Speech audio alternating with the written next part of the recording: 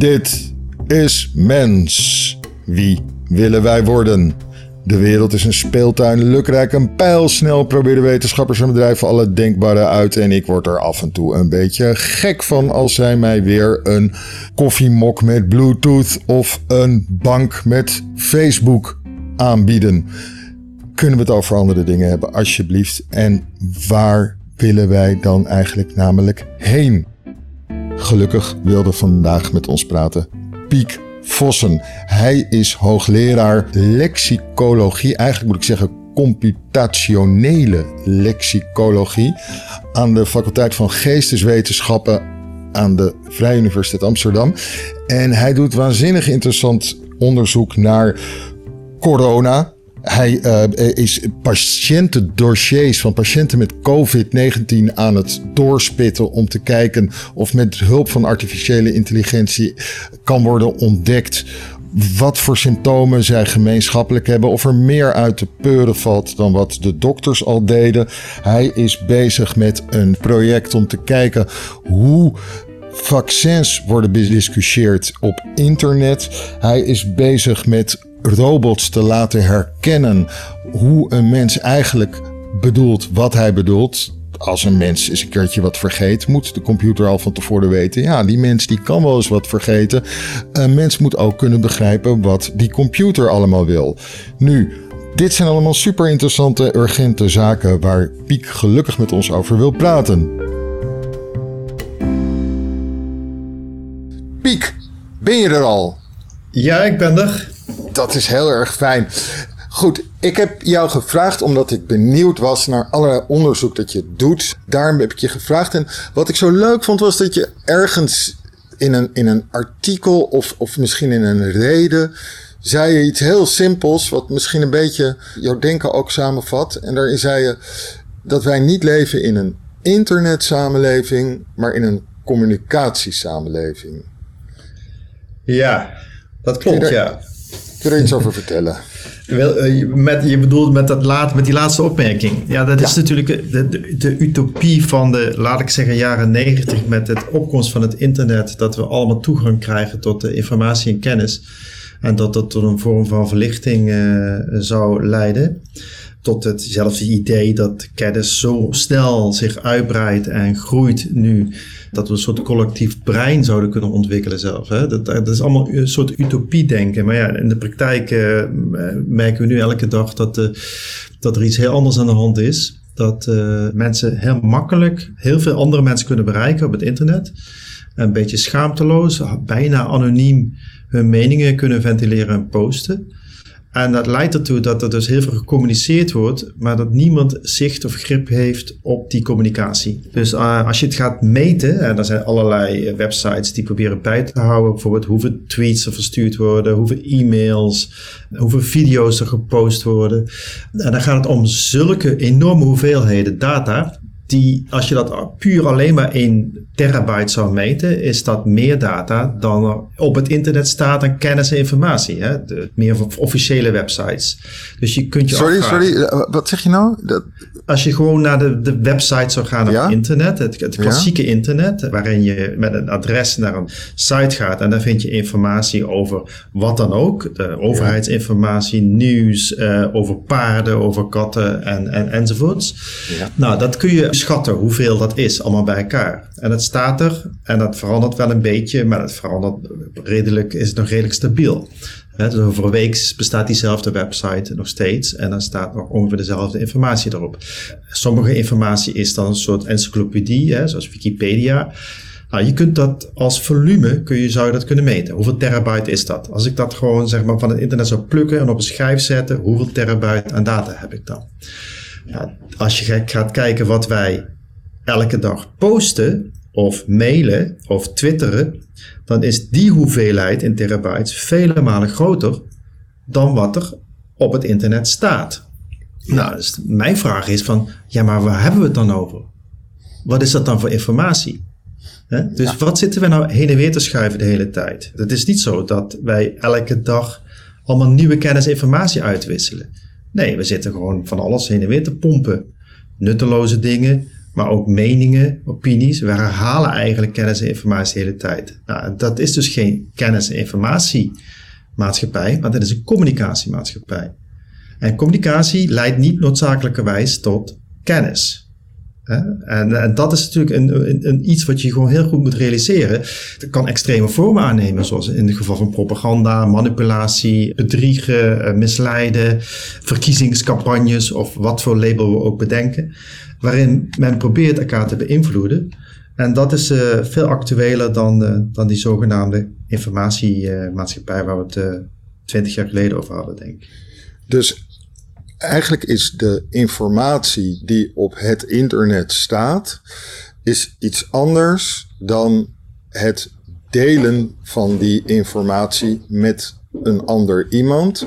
Omdat in dat delen er altijd iets aan wordt toegevoegd, een draai aan wordt gegeven, iets aan wordt veranderd, een kleur mee wordt gegeven. Ja, nou ja, ik zou nog verder willen gaan dan dat wat heen en weer getwitterd wordt, is hele andere informatie dan de informatie die je in Wikipedia vindt.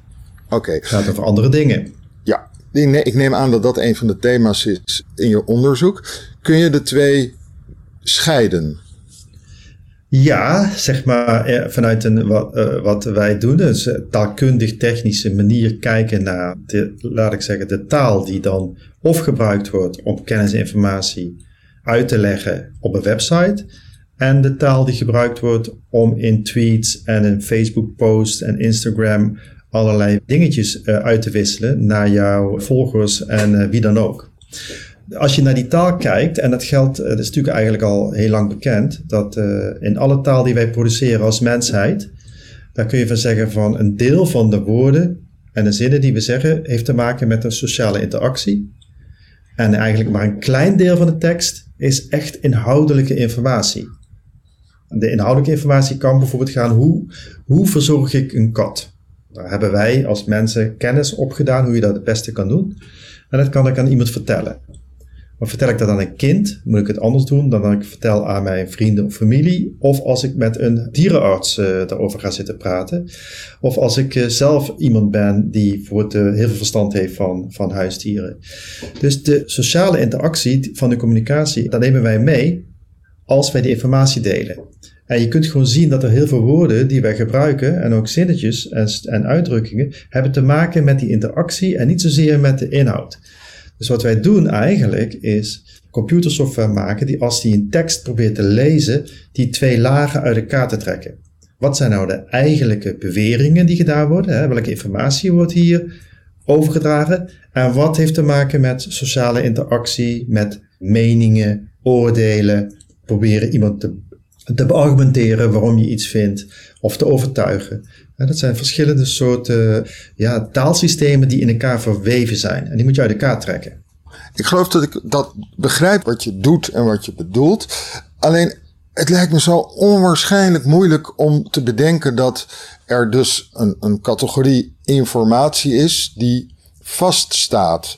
Ja, ik begrijp wel dat je vast kan zetten dat in 99% van de gevallen een auto over een weg rijdt. Dus dat het wel voor een groot deel vast te stellen is. Maar tegelijkertijd, jij begint met een voorbeeld over hoe mensen hun kat moeten verzorgen.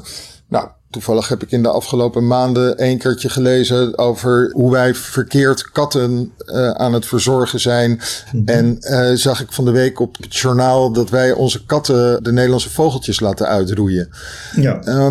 Hoe ga je daarmee om met het idee dat je toch een deel van de informatie even moet parkeren als waarheid?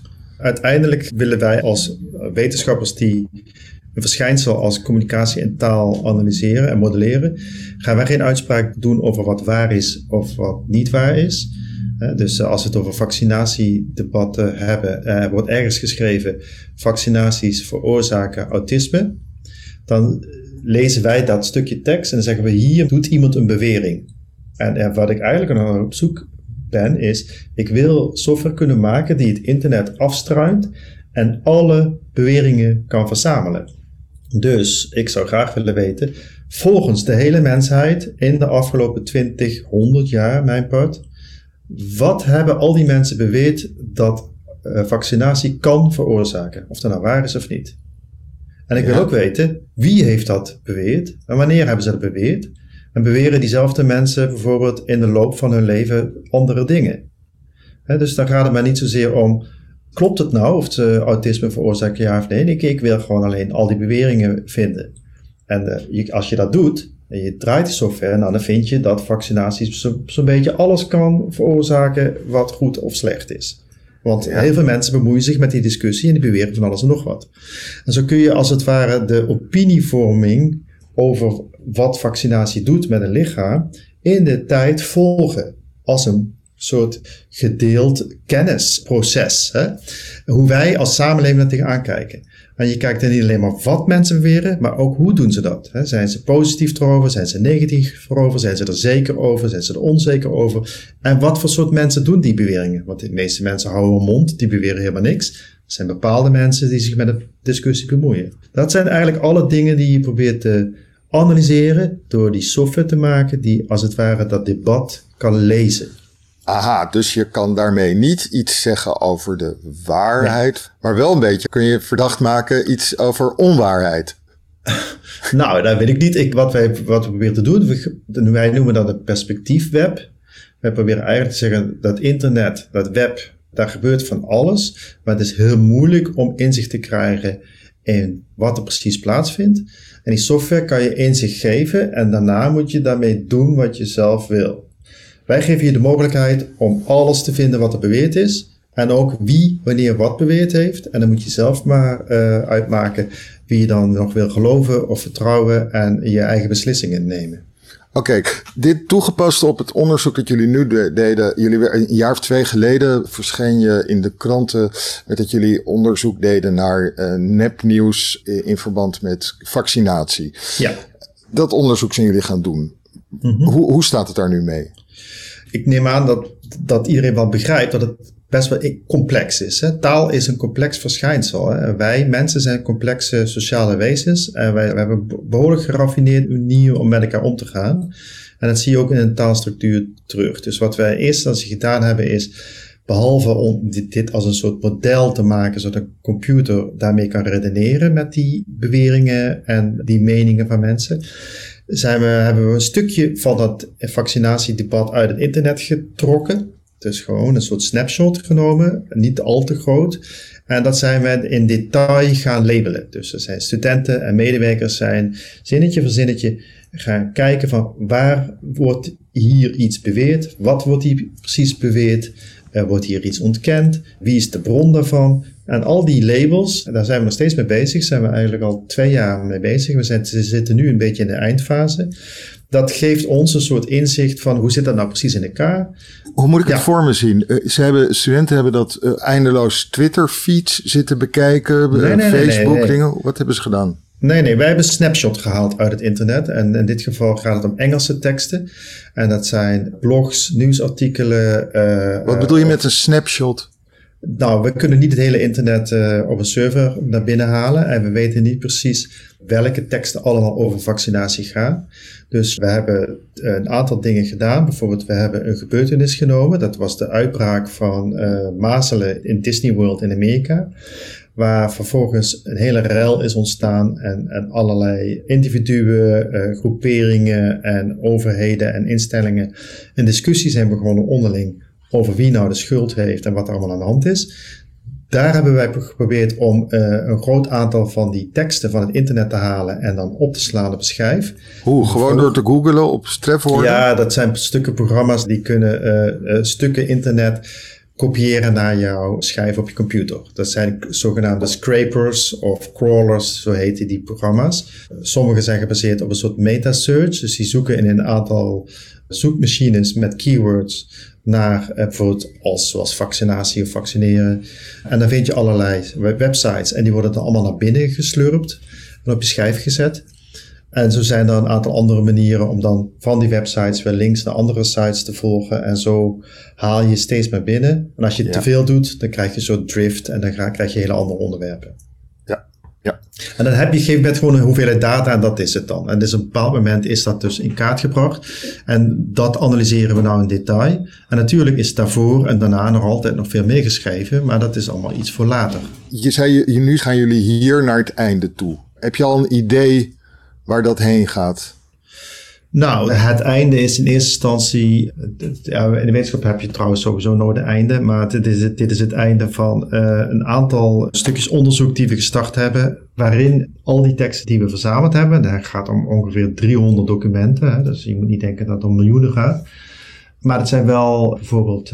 ik kan uit mijn hoofd iets van 40.000, dacht ik... plekken in die teksten waar iets genoemd wordt... dat te maken heeft met vaccinatie. Dus dat kan bijvoorbeeld zijn dat er een negatief effect is van vaccinatie. Of dat vaccinatie levens gered heeft. Of dat een vaccinatiecampagne gestart is in een bepaalde periode. Dus allerlei gebeurtenissen en beweringen. En er zijn er 40.000 van die plekken. Nou, en dan vervolgens weten we ook of dat bijvoorbeeld ontkend wordt of dat het bevestigd wordt. En we weten ook of het zeker is of onzeker. En we weten ook of iemand daar een positief of negatief sentiment heeft. En we weten ook wie degene is die dit beweert. En aan de hand van die labels die die studenten hebben aangebracht, kunnen wij nu computerprogramma's maken die daarvan kunnen leren. En als die dat goed geleerd hebben, dat gaan we dan testen, kun je dat programma loslaten op het hele internet. En dan hoeven we niks meer met de hand te doen. En dan kan ik proberen het hele debat te lezen. Oké. En het gaat dat twee kanten op? Komt dat uiteindelijk op een soort continu veranderende hoeveelheid informatie over wat er veel gebruikt wordt in het debat en wat er weinig gebeurt in het debat? En kan het ook zo zijn dat je een vraag kan stellen? Dus dat ik kan zeggen van, hier staat dit. Wat is de achtergrond van die bewering? Zeg maar dingen wat veel en weinig voorkomt, dat kun je eigenlijk best wel snel al doen met hele eenvoudige technieken. Dat is al heel veel gedaan. Hè. Ik weet niet of je de Google Books bijvoorbeeld, daar kan iedereen in het internet leuk zoeken in boeken die Google geïndexeerd heeft over honderden jaren. En dan zie je bijvoorbeeld het gebruik van bepaalde woorden, zoals penicilline, opkomen en verdwijnen en allerlei andere zaken in de tijd. Hè. Dus dat soort trendachtige analyses kun je eigenlijk al heel eenvoudig doen. Dus wij proberen eigenlijk het een stapje verder te brengen. En dan zou je kunnen vragen aan zo'n systeem van welke dingen worden voorkomen door vaccinatie? Of wat zijn bijeffecten van vaccinatie? Of op welke leeftijd worden kinderen meestal gevaccineerd? Maar dat soort dingen kun je aan het systeem vragen. Je kunt ook vragen van, geef mij een lijst van iedereen die tegen vaccinatie is. Of die voor vaccinatie is. Is het niet ook een soort droom voor de populist? Want nu krijg je toch gewoon, wat is de common sense? Wat vinden wij allemaal het meest? Ja, als de populist geïnteresseerd is in wat mensen in hun algemeenheid allemaal beweren op het internet, dan kan die dat op die manier monitoren, ja. Levert het niet het gevaar op dat je een soort de totale democratie van kennis krijgt en mensen zeggen dat altijd de grootste hoeveelheid informatie het zwaarste weegt? Dat is nu het geval natuurlijk, hè? Nu op dit moment heb je geen grip op dat proces, dus niemand weet wat er gebeurt. Dus de politiek kan bijvoorbeeld nog zo hard roepen en beweren van jongens, er is nu een COVID-crisis en dit en dit moet je doen. Maar de overheid weet niet wat voor meningen er op dit moment in het publiek rondgaan in het internet. Niemand kan het internet helemaal in zijn totaliteit bevatten. Nou, ik kan je wel vertellen dat ik denk dat er een grote kans is dat de mening van een paar schreeuwers op het Malieveld ook heel hard gehoord wordt op internet. En die van een hele hoop mensen die we wel de zwijgende meerderheid noemen niet. Ja, dat is dus, jij werkt voor de media en dat is dus de megafoon van de media.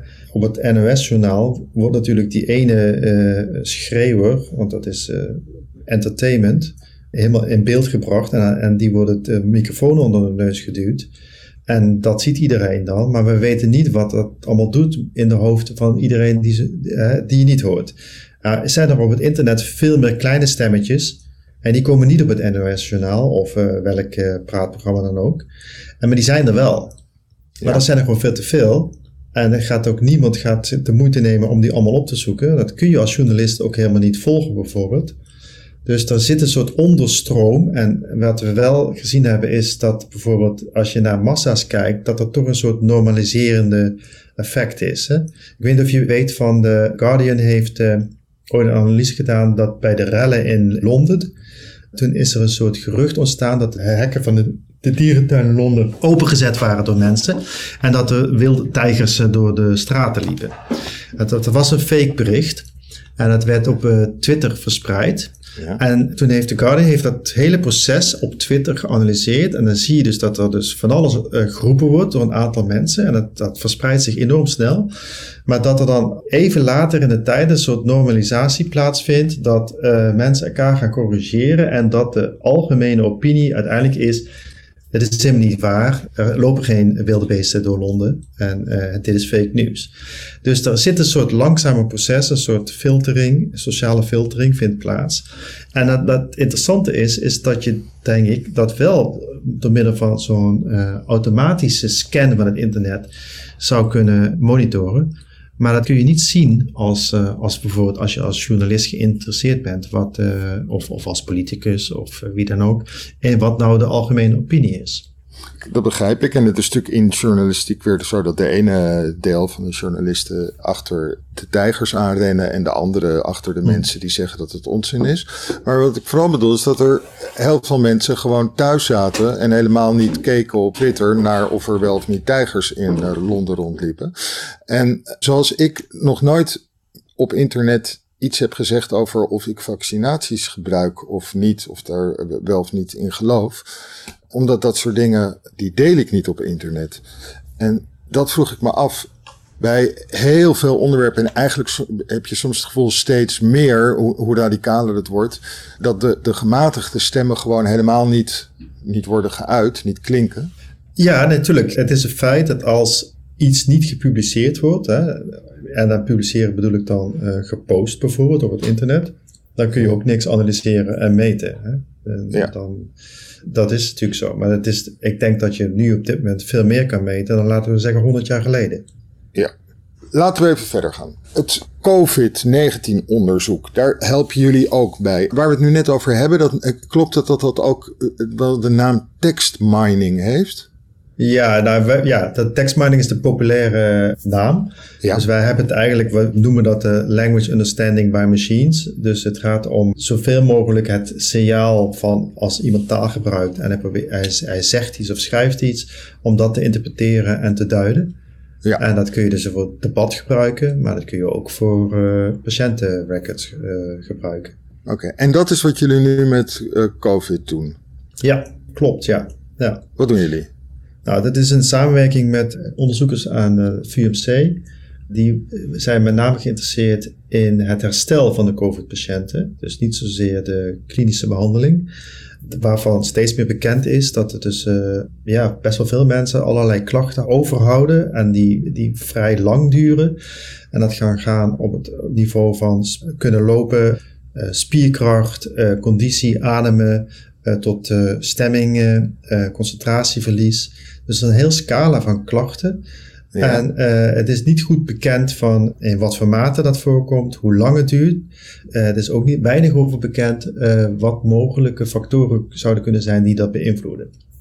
En dat komt omdat het buiten de specifieke klinische behandeling valt. Hè. Dus als je in het ziekenhuis wordt opgenomen, dan word je gediagnosticeerd en dan ga je een behandeltraject in en dan wordt van alles gemeten met betrekking tot de aandoening die je hebt en het herstel van die aandoening. Maar alle andere dingen die daar omheen zitten, die staan niet in de officiële dossiers in de vorm van er is bloed afgenomen en dit zijn de waardes bijvoorbeeld. Dus het gaat beter met de patiënt. Maar dat staat in een soort observatie die de arts of de fysiotherapeut of de verpleegkundige of allerlei andere zorgverleners die aan het bed verschijnen, observeren en in een verslag opschrijven. Een soort notities. En dat is natuurlijk taal en dat is niet officiële medische data. Ja. Nou ja, ons is de taak toebedeeld om te kijken of wij dat niveau van functioneren van de patiënt kunnen lezen uit de patiëntendossiers. Ja. Zijn er al bevindingen die jullie hebben gedaan? Ja, nou, we zijn in half juni begonnen. We hebben een beetje geld gekregen, niet zo heel veel, voor een pilotstudie. En het zijn 8 medische studenten.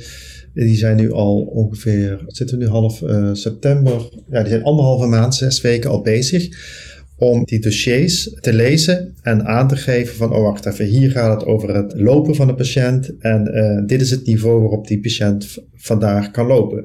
En hier gaat het over de stemming en de stemming kunnen we scoren op een soort schaal van 1 tot 5 en vandaag was de stemming 2 en over een week is die stemming 3.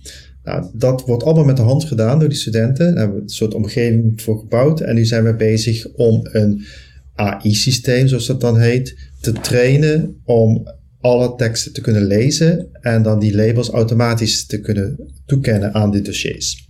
En we zitten een beetje op dat punt, dat we nu zo'n systeem gaan trainen. En het project gaat nog doorlopen tot januari. En dan hopen wij de eerste testen te kunnen doen op COVID-patiënten waarvan we de data dan hebben. Hè, want die mensen moeten toestemming geven en die moeten ook allemaal geleverd worden vanuit verschillende ziekenhuizen. En dan hopen we ook te kijken of er bepaalde correlaties zijn in de behandeling van de patiënten, de soorten patiënten en het herstel over de lange termijn. Weet je, dit klinkt zo mooi als er is miljoenen uitgegeven aan het IBM-project, dat heette geloof ik Watson, waarin artificiële intelligentie zou worden gecreëerd om artsen te helpen. En ik heb begrepen dat dat toch een beetje is misgelopen. Ik weet niet of het helemaal stilgelegd is of op een heel laag pitje is gebracht. En hebben zij misschien niet een beetje te weinig aan language understanding gedaan? Want wat jullie nu doen klinkt als een soort ideale hybride tussen arts, onderzoeker en artificiële intelligentie. Ja, nou kijk, Watson is natuurlijk sowieso is het een PR-stunt van IBM. Hè. Na Deep Blue kunnen we ook dit. En daarna hebben ze ook nog een debater gemaakt en zo, die een debat zou kunnen winnen. Maar er zit natuurlijk wel een groep achter met heel veel onderliggende technologie die zij ontwikkelen. Ja. En dat is wat mensen vaak niet weten. En dus Watson zelf is leuk, maar de technologie die eronder zit, die is nuttig. En daar kunnen ze echt wel veel dingen mee hoor. Dus dat zou ik niet onderschatten. En alleen is het zo dat ze, ik denk dat het ook een vorm van sales is natuurlijk. Dat ze zowel in de financiële markt als in de medische markt zijn gaan graven om te kijken of ze een bepaald niveau van decision-making support systeem kunnen ontwikkelen. De patiënt zit vaak in een heel complex proces waar heel veel artsen bij betrokken zijn. En niet vaak alleen maar je huisarts, maar ook specialisten en verschillende. Die moeten communiceren en samen beslissingen nemen. En zo zou zo'n systeem dan daarin kunnen ondersteunen. Nou, die beslissingen zijn eigenlijk heel erg ingewikkeld. En dan moeten die artsen eigenlijk ook zelf meewerken. Dus die moeten ook met zo'n systeem willen werken. En die willen vaak gewoon, die hebben het druk. En die moeten gewoon de dingen doen. En dan, dus dat is niet zo makkelijk om zoiets in zo'n gezondheidszorgsysteem in te introduceren. Dus ik kan me best wel voorstellen dat er heel veel nuttige technologie is ontwikkeld binnen Watson die heel nuttig kan zijn, ook in die context. Maar dat het niet zo makkelijk is om dat naar een product te vertalen en te verkopen. Oké, want jij lijkt veel bezig te zijn en te zien in het hybride functioneren van een robot en een mens. Ja, ik noem dat hybride, is misschien een beetje onzin, hè? De samenwerking. Ja. Je bent niet alleen van de ene kant bezig, waarbij je probeert om de mens op een begrijpelijke manier met de computer te laten communiceren, zodat de mens het allemaal kan vatten en kan begrijpen waar de artificiële intelligentie naartoe gaat, wanneer en waarom er iets gebeurt. En dus ook wanneer er iets niet goed gaat. Maar ook de andere kant op te gaan in je onderzoek, namelijk te kijken hoe een computer kan begrijpen wat een mens is en wat een mens doet. Ja. Kun je daar ietsje meer over vertellen, over dat tweede? Ja, zeker, natuurlijk. En het is grappig dat jij hybride noemt, hè? Want een deel van het onderzoek dat valt onder hybrid intelligence, zoals wij dat noemen. En dat is een zwaartekrachtproject dat recentelijk gefinancierd is, waarin de VU de trekker is. En er werken heel veel AI-onderzoekers in samen. Ja. En het idee is eigenlijk inderdaad daar dat mensen en systemen een team moeten vormen. Hè? Dus robots gaan niet de mens vervangen. Want er zijn allerlei dingen die mensen veel beter kunnen doen dan robots en computers. En andersom. Dus als je ze eigenlijk zo ontwerpt dat ze goed samen kunnen werken, dan heb je een win-win situatie. Dat is het idee. En daarvoor moet dat systeem of die robot ook weten wat de rol is van die mens in die samenwerking. Dus wat kunnen mensen? Zijn ze te vertrouwen? Ben je het samen eens over wat je wil bereiken? En ook de manier waarop je het wil bereiken. Dat zijn allemaal onderhandelings, maar ook inschattingsaspecten. Die moet je meenemen in je ontwerp van je systeem. Ja, want ik neem aan dat dit op hele simpele manier al gaat. Want we hebben nu al dat als ik in de auto zit, dat mijn auto al een paar dingetjes leert die ik kan en niet kan. Dus wanneer ik wel op tijd kan remmen en wanneer ik niet op tijd kan remmen. Mm-hmm. Als je dat nou wat uitbreidt, dan kom je op allerlei mogelijkheden. Dus bijvoorbeeld een computer moet weten dat ik zelf niet de som 374 miljoen gedeeld door 24 miljard in 3 seconden kan doen. Maar dat ik wel de som 6 gedeeld door 3 meteen kan hebben. Maar dan moet de computer dus ook weten dat ik sommige dingen kan vergeten. Ja. Dat ik andere dingen me langer herinner. Mm-hmm. Zijn dit het soort dingen waar je mee bezig bent? Nou, dat klopt. Ja, ik heb hier 1 PhD die net begonnen is. En die is bezig met trust. En vaak is het zo of mensen een computer vertrouwen of een robot, maar zij kijkt naar of een robot een mens kan vertrouwen. Dus je samenwerkt en jij geeft die robot informatie, dan moet die robot ook weten van klopt het wel wat hij wat zegt. Ja, dus ik pak dan het voorbeeld van ik heb een robot gemaakt en die past nu op de kinderen thuis. En dan komt een jongetje aanlopen en die schreeuwt dat hij doodgaat en die heeft bloed ergens in zijn hand. Nou, wat moet die robot dan? Wacht even, dit is het kind. En dit is misschien wel dat vervelende jongetje dat altijd loopt te blaren en te roepen en zo. En daar ligt een schaar op de grond. En zou het zo kunnen zijn dat dat kind zich nu gesneden heeft met die schaar? Moet ik het kind vertrouwen? Moet ik een expert bellen? Moet ik de ouders bellen? Dus er zijn heel veel beslissingen die te maken hebben met inschatten van de situatie, waarbij het systeem niet alle informatie heeft om de situatie in te schatten en waarbij de bron niet betrouwbaar is. Binnen dat soort contexten moet zo'n systeem toch op een goede manier beslissingen kunnen nemen en reageren. Ja, en dit is het moment waarop je me gerust moet stellen. Okay. Want wat ik vaak hoor van mensen dan, is dat als ze daarover verder praten, dat ze dan zeggen, het enige waar we op af kunnen gaan is de data. Dus als wij die computer maar heel veel van die situaties, echt gebeurd, die situaties geven, waarbij een jongetje zo eraan kwam lopen, dan moeten we hem uiteindelijk laten handelen op basis van het grootste aantal data. Ja, nou, dat is niet mijn antwoord. Mijn antwoord is eigenlijk van, dus dat systeem moet communiceren met de mensen waarmee dat systeem samenwerkt. Dus je moet voortdurend aftasten bij elkaar van, bijvoorbeeld, je zegt het nou wel, maar zoals wij dat ook doen, maar ben je niet een beetje te verdrijven, het valt wel mee, of nee, doet het echt pijn. Dus je moet als het ware de hele tijd aftasten, wat zijn de waardes, en dan hebben we het eventjes veel breder dan alleen maar dat jongetje. Wat zijn de waardes van mijn mede-teamgenoot? Wanneer worden die waardes overschreden? En hoe ga je daarmee om? En wat zijn de implicaties van wat we nu doen ten opzichte van die andere participant of van andere mensen?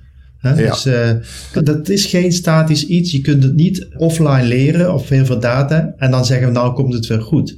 Nee, dat moet allemaal dynamisch en in onderhandeling met elkaar moet je dat oplossen. Oké, en zo ben je dus eigenlijk iets wat irrationeel lijkt aan het vertalen naar een rationeel model. Ja, rationeel. Daar zit dus, bijvoorbeeld als je deze systemen die gebaseerd zijn op data, die getraind worden, zijn heel associatief. Hè? Er zit weinig rationaliteit in, maar die zijn extreem goed in het herkennen van hele genuanceerde contextsituaties en dan maar de beste beslissing te nemen. Rationaliteit moet er echt bij komen. En rationaliteit, dat vind ik, dat is niet alleen maar wiskunde of natuurkunde of scheikunde, maar rationaliteit is ook ethiek, dus omgaan met sociale waardes van de maatschappij. Dus sommige dingen doe je gewoon niet. Bijvoorbeeld is, ik heb een robot gekocht, is mijn eigendom, die moet doen wat ik zeg, dus ik zeg, robot, zet die vuilniszak maar bij de buren in de tuin. Dan moet die robot eigenlijk zeggen, nee, sorry. Ja, ik weet dat je mijn baas bent en eigenaar, maar ik doe het niet. Ja, maar dat zijn hele ingewikkelde zaken. Hè? Want ja, wat is jouw robot? Ja. Hij heeft dus feiten, die robot moet de normen en waarden van een samenleving combineren met jouw normen en waarden en daar een optimale balans in vinden. Dat is een andere vorm van rationaliteit dan alleen maar de harde wetenschap. Je hebt het ook een keertje ergens over dat een robot ook een eigen wil heeft en een persoonlijkheid heeft, maar ook een eigen geweten. Dat heb je volgens mij niet van mij.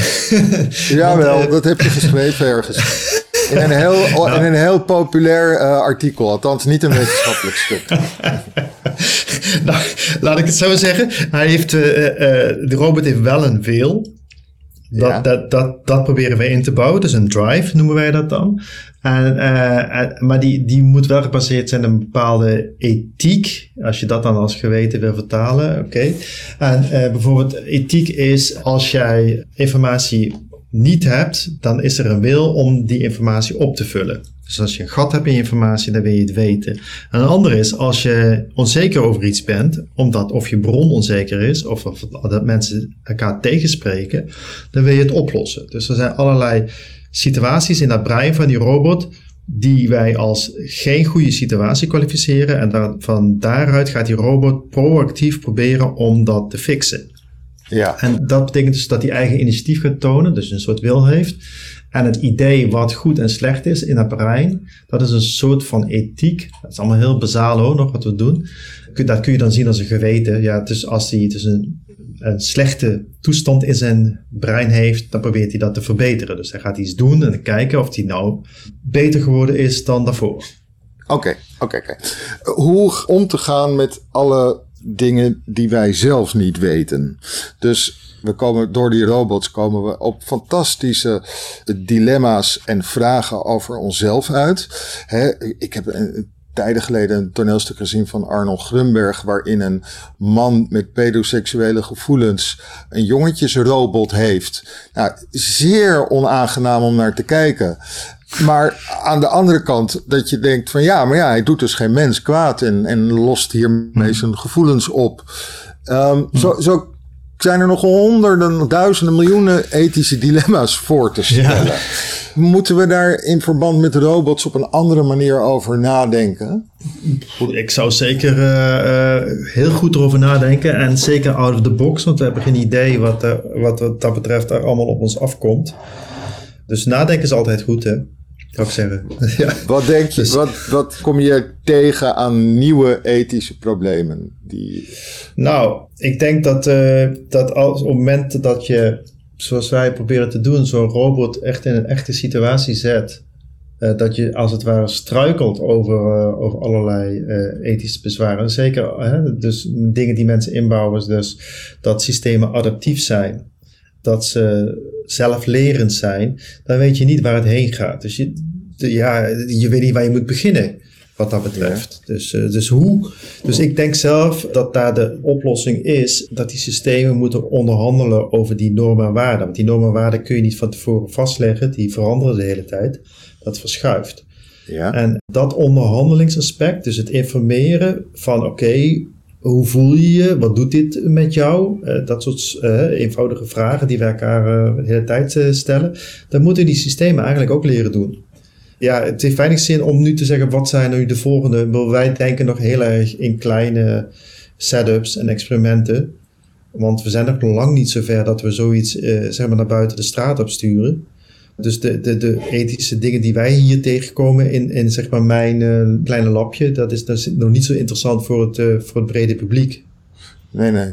Eigenlijk ben jij bang dat wij, althans niet bang, maar eigenlijk ben jij bezig met dat wij straks kunnen begrijpen hoe die systemen hiermee om zullen gaan en hoe die systemen daarover kunnen nadenken en hoe wij in taal opdrachten kunnen geven en hun output kunnen begrijpen. Ja, en andersom eigenlijk met name. Hè? Kijk, ik vind niet dat het nodig is dat mensen ook precies weten wat gebeurt er nou zogenaamd in dat hoofd van die robot. Want dat zijn toch allemaal nullen en enen die er ergens in zitten. Maar ze moeten als het ware het systeem herkennen, zoals je ook het belastingssysteem kent, zoals het werkt. En dus je krijgt een wisselwerking dat mensen weten van wacht even, ik ga met deze robot samenwerken, maar ik kan met die robot het hierover hebben. Ik kan met die robot bespreken dat ik graag dit en dat wil. En die robot gaat misschien met me mee, maar die gaat misschien niet met me mee. Nou, dat zul je allemaal moeten weten. Hè? Het wordt gewoon een instrument, maar wel een heel complex soort instrument die met jou dadelijk de samenleving ingaat. Ja, ik vind het meer een wisselwerking dan dat mensen een robot moeten begrijpen. Het gaat echt twee kanten op. Oké. Nou, dan wil ik je nog tot besluit nog een heel open vraag stellen. Nog veel opener. Dat de laatste tijd heb ik gelezen over de theorieën over het bewustzijn. Over hoe moeilijk wij het vinden om te begrijpen wat het bewustzijn is. Ik las ergens bij jou een aantal dingen die mij hier aan deden denken. Aan de vraag voor mij opwierpen van, kan een robot ook een bewustzijn hebben?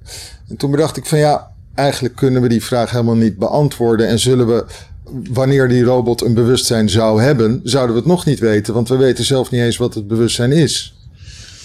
Kun je hier even op reageren, kort? Ja, nee, daar heb je goed punt mee. Ja, we weten inderdaad niet wat het is. De fundamentele vraag van John Searle, die zei van het Chinese Room experiment van zolang computers zijn gewoon geen lichamen, zijn geen breinen, dus ze kunnen nooit hetzelfde manier, dat heet dan met een duur woord embodiment, dat wij alles vertalen naar ons lichaam en ervaringen van ons lichaam. Maar ik denk dat je best wel heel veel ver kan komen door allerlei stukjes daarvan te simuleren in een fysieke robot. Dus natuurlijk kan ik allerlei sensors bouwen. Ik kan daar allerlei prikkels opslaan. Ik kan heel ver gaan in het nabouwen van een mens wat dat betreft. Of we daarmee bewustzijn creëren, ja, ik weet het niet. Ik weet ook niet precies wat mijn bewustzijn is. Ik ben het met je eens. Ik weet ook niet zeker of ik mezelf kan overzetten naar een digitaal brein. Dat zou ik ook niet weten. Voorlopig niet. Dus voorlopig speelt dat niet. Dus ik denk eerlijk gezegd, van, het is een hele interessante vraag. Maar ik denk die vraag stellen geeft ons niet meteen antwoorden. Ik denk dat die vraag te vroeg komt. Misschien 10, 20 jaar. En misschien moet je hem over 20 jaar nog eens stellen. Dat we dan meer inzicht hebben. Misschien kunnen we dan wel meer beantwoorden. Sorry, ik heb nog één extra vraag. Vandaag werd er bekend dat Facebook tegen nepnieuws over het klimaat een eigen apart deel van Facebook gaat inrichten waarop de laatste feiten staan. Je begint al een beetje te lachen. Ik bedacht me dat ook van de feiten volgens Facebook. Ja, precies. Ja, wie is de autoriteit daar? Dus het is interessant gewoon dat de autoriteit van kennis is natuurlijk een enorm interessant verschijnsel. Ook al even lang natuurlijk, hè, waar misschien de kerk het voor het zeggen had, hoe het zat. En dan op een gegeven moment is dan de wetenschap gekomen. Maar er hoeft maar één corrupte wetenschapper in het nieuws te komen. En iedereen valt van zijn voetstuk en we zijn weer terug bij af. En iedereen mag alles geloven en beweren. Ja, we leven in een enorm democratische samenleving. Maar we moeten ook op elkaar vertrouwen. Hè? Daarom is de journalistiek belangrijk. Daarom is wetenschap belangrijk. Daarom is scheiding van de machten belangrijk. We hebben natuurlijk van alles bedacht. En ik denk dat we echt heel goed moeten nadenken. Ook hoe wij, dan kom je terug bij het vaccinatiedebat waar we mee begonnen. Hoe kunnen we mensen wapenen, trainen, door middel van onderwijs. Maar ook door middel van technologie. Hoe ze zelf erachter kunnen komen van wat nou eventueel waar en niet waar is. Facebook alleen recht geven lijkt me geen goed idee. Nee, en kan het zijn dat ook het idee van wetenschap als soort almachtige iets... we hebben geen God, maar we hebben wetenschap en die geeft het almachtige oordeel wel. Ik weet nog dat ik het heerlijk vond dat het kabinet toen corona net uitbrak in Nederland, dat ze daar echt zeiden van wij gaan voor de wetenschap. Ja. Maar daar had eigenlijk had dat moeten zijn wij gaan voor de voortschrijdende inzichten van de wetenschap. Ja, dat klopt. Ja, daar heb je helemaal gelijk in. Ja, en goede wetenschappers die zullen dat ook beamen. En degene die in de machtspositie in de wetenschap zitten, en die zullen misschien een eigen machtspositie beschermen. Maar je moet altijd als wetenschap bereid zijn aan stoelpoten te zagen. Anders ben je geen goede wetenschapper volgens mij. Ook je eigen. Piek, dankjewel. Ja, Piek graag gedaan. Heel erg bedankt. Dit was weer een heel veel verduidelijking. Kunnen wij ook wel ergens iets zien van je onderzoek? Speciaal het onderzoek naar de vaccinaties. Wanneer kan ik er voordeel aan hebben? Ja, ik denk dat die vraag wordt best wel vaak gesteld. En ik denk dat het niet zo heel snel gaat, dat soort dingen eerlijk gezegd. En ik praat wel eens met bedrijven die proberen dat soort inzichten dan te vertalen naar producten en zo. Ja, ik gaf het al aan het begin. Het is niet zo makkelijk. Ook niet voor systemen om zoiets in zijn volledigheid te kunnen duiden en in kaart te brengen. En het is echt iets voor lange adem. Kan ik niet zeggen. Ik zou 5-10 jaar kunnen duren voordat je daar echt iets aan hebt. Oké, en dan is er denk ik wel een sollicitatiemogelijkheid van jouw systeem om bij Vrij Nederland als verslaggever aan de werk te gaan. Zoiets, ja, zeker. Ja. Nou ja, datajournalistiek is natuurlijk ook wel een bekend ding, hè? Ja, precies. Ja.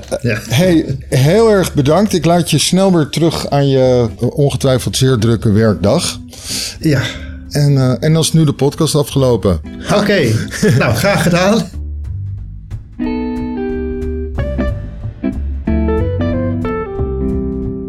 Dit was Mens, een podcast gemaakt door Sander Pleij en Hans Poel voor Vrij Nederland. Vrij Nederland bestaat 80 jaar. Het is 2020. U hoort dit wellicht in 2097 als u nadenkt over hoe vroeger die armzalige mensjes nadachten over computers en over robots. U, robot, zult lachen om ons, maar wij, miserabelige mensjes, moeten nu nog maar eventjes het doen met de kennis die we zelf kunnen vergaren. En daarom lezen wij bijvoorbeeld een blad als Vrij Nederland. Met tot wel 47% korting op een jaarabonnement, omdat Vrij Nederland 80 jaar bestaat. Ga daarvoor naar vn.nl/kiesjekorting. vn.nl/kiesjekorting. De actie is geldig tot en met 30 september 2020. U kunt u ook abonneren op Mens via uw podcast-app. Dan zal Mens om de week bij u verschijnen en kunt u ons om de week horen. Voor nu heel erg bedankt voor het luisteren.